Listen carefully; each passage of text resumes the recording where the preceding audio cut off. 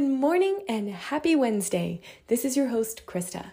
Let's put some good thoughts in your mind so you can start out your day by having a really, really good morning.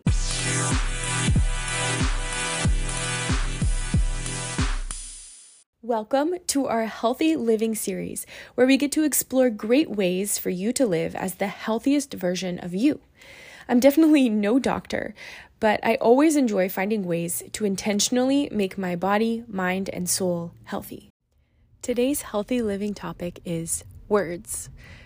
Psalm 16:24 says, "Gracious words are like a honeycomb, sweetness to the soul and health to the body." Once again, scientific research took a while to figure it out, but it agrees with the Bible. Several years ago, the Japanese scientist Dr. Masaru Emoto conducted a series of experiments with water.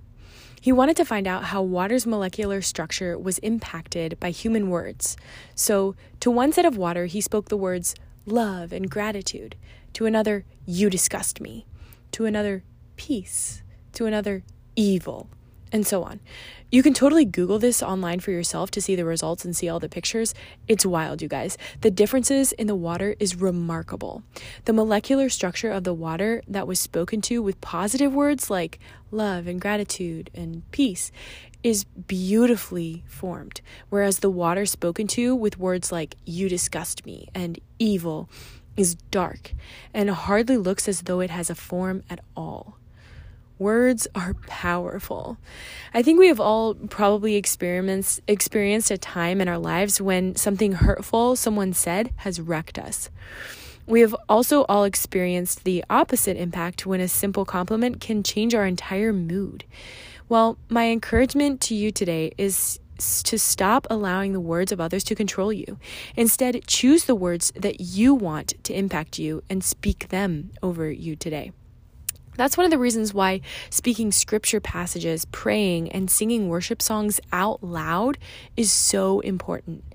I can remember one time I made a mistake. I can't even remember what exactly I did, but someone spoke nasty words to me to the effect of, "Why can't you do anything right?" I walked away from that conversation and decided to speak different words to myself. It might sound a little silly, but it went something like this. "Dear sweet Krista, you're learning and growing. It's okay that you made a mistake. That mistake does not define you." And those simple words that I spoke to myself gave me the ability to forgive the person that hurt me, but it also helped me to shed their words off of me and instead replace them with words of kindness and love.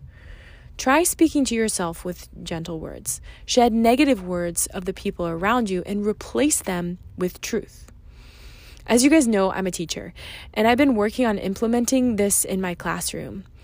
I have 3 truths listed up on the wall of my classroom. They say, I am loved, I belong, and I have a purpose. I will either speak these to my students myself, or I'll ask them to speak them out loud to themselves, or sometimes I'll even ask them to look at someone next to them and change the pronoun to you. You are loved. You belong, and you have a purpose.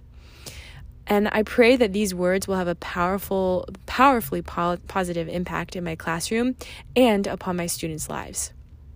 Speaking kind and loving words of truth over yourself will have a powerful impact on your molecular formation. But keep in mind that your words also have a powerful impact on the lives and molecular formation of people around you too. So be intentional to speak words of encouragement and compassion over others. They're having a bigger impact than you even realize. Have you ever been driving and had another driver cut you off or make an aggressive or intentionally rude move against you? Well, I definitely have. And did you know that you can even practice speaking life even over those rude drivers? When I feel especially offended by another driver on the road, instead of speaking evil words over them like idiot or stupid, I have tried to practice blessing them. I'll say, God bless you, Jesus loves you, I forgive you, and vroom, my frustration can drive right away with them. Words are powerful, my friends. How will you choose to use all that power today?